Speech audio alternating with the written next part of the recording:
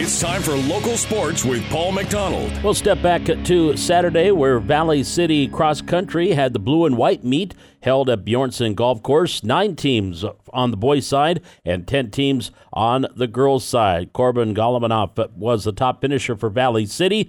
He finished 37th overall with a time of 18 minutes 52.7 seconds. On the girls' side, Greta Govan finished 7th. She was the top finisher for Valley City with a time of 20 minutes 6.25 seconds. And the Valley City Highliner volleyball team, they were in action on Saturday at Fargo South taking on the Bruins, and they dropped the 3-1 match to Fargo South, winning 18-25 in the first set, then dropping the next 3 25-17, 25-15, and 25-18. For the Highliners, Jaden Dieterle led the way with 5 kills.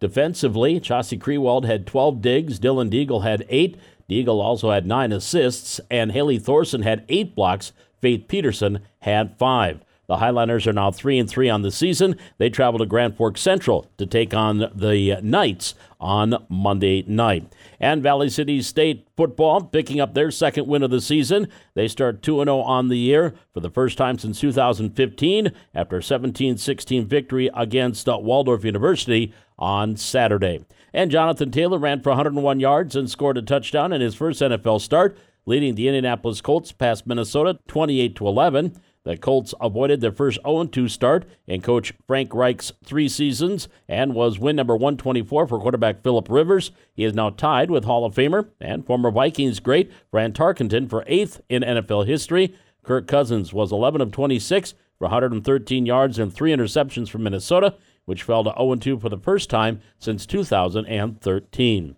Elsewhere in the NFC North, Green Bay defeated Detroit 42-21, and Chicago winners over the New York Giants 17-13. Max Kepler homered Jose Brios through 6 shutout innings to outduel Yu Darvish, and the Minnesota Twins beat the Chicago Cubs 4-0. Kepler had 3 hits, and Josh Donaldson added 2 hits for the Twins, who took 2 of 3 from the NL Central leading Cubs. After winning the AL Central last year, Minnesota clinched its second straight postseason berth on Saturday and trails the White Sox by 2 games in the division.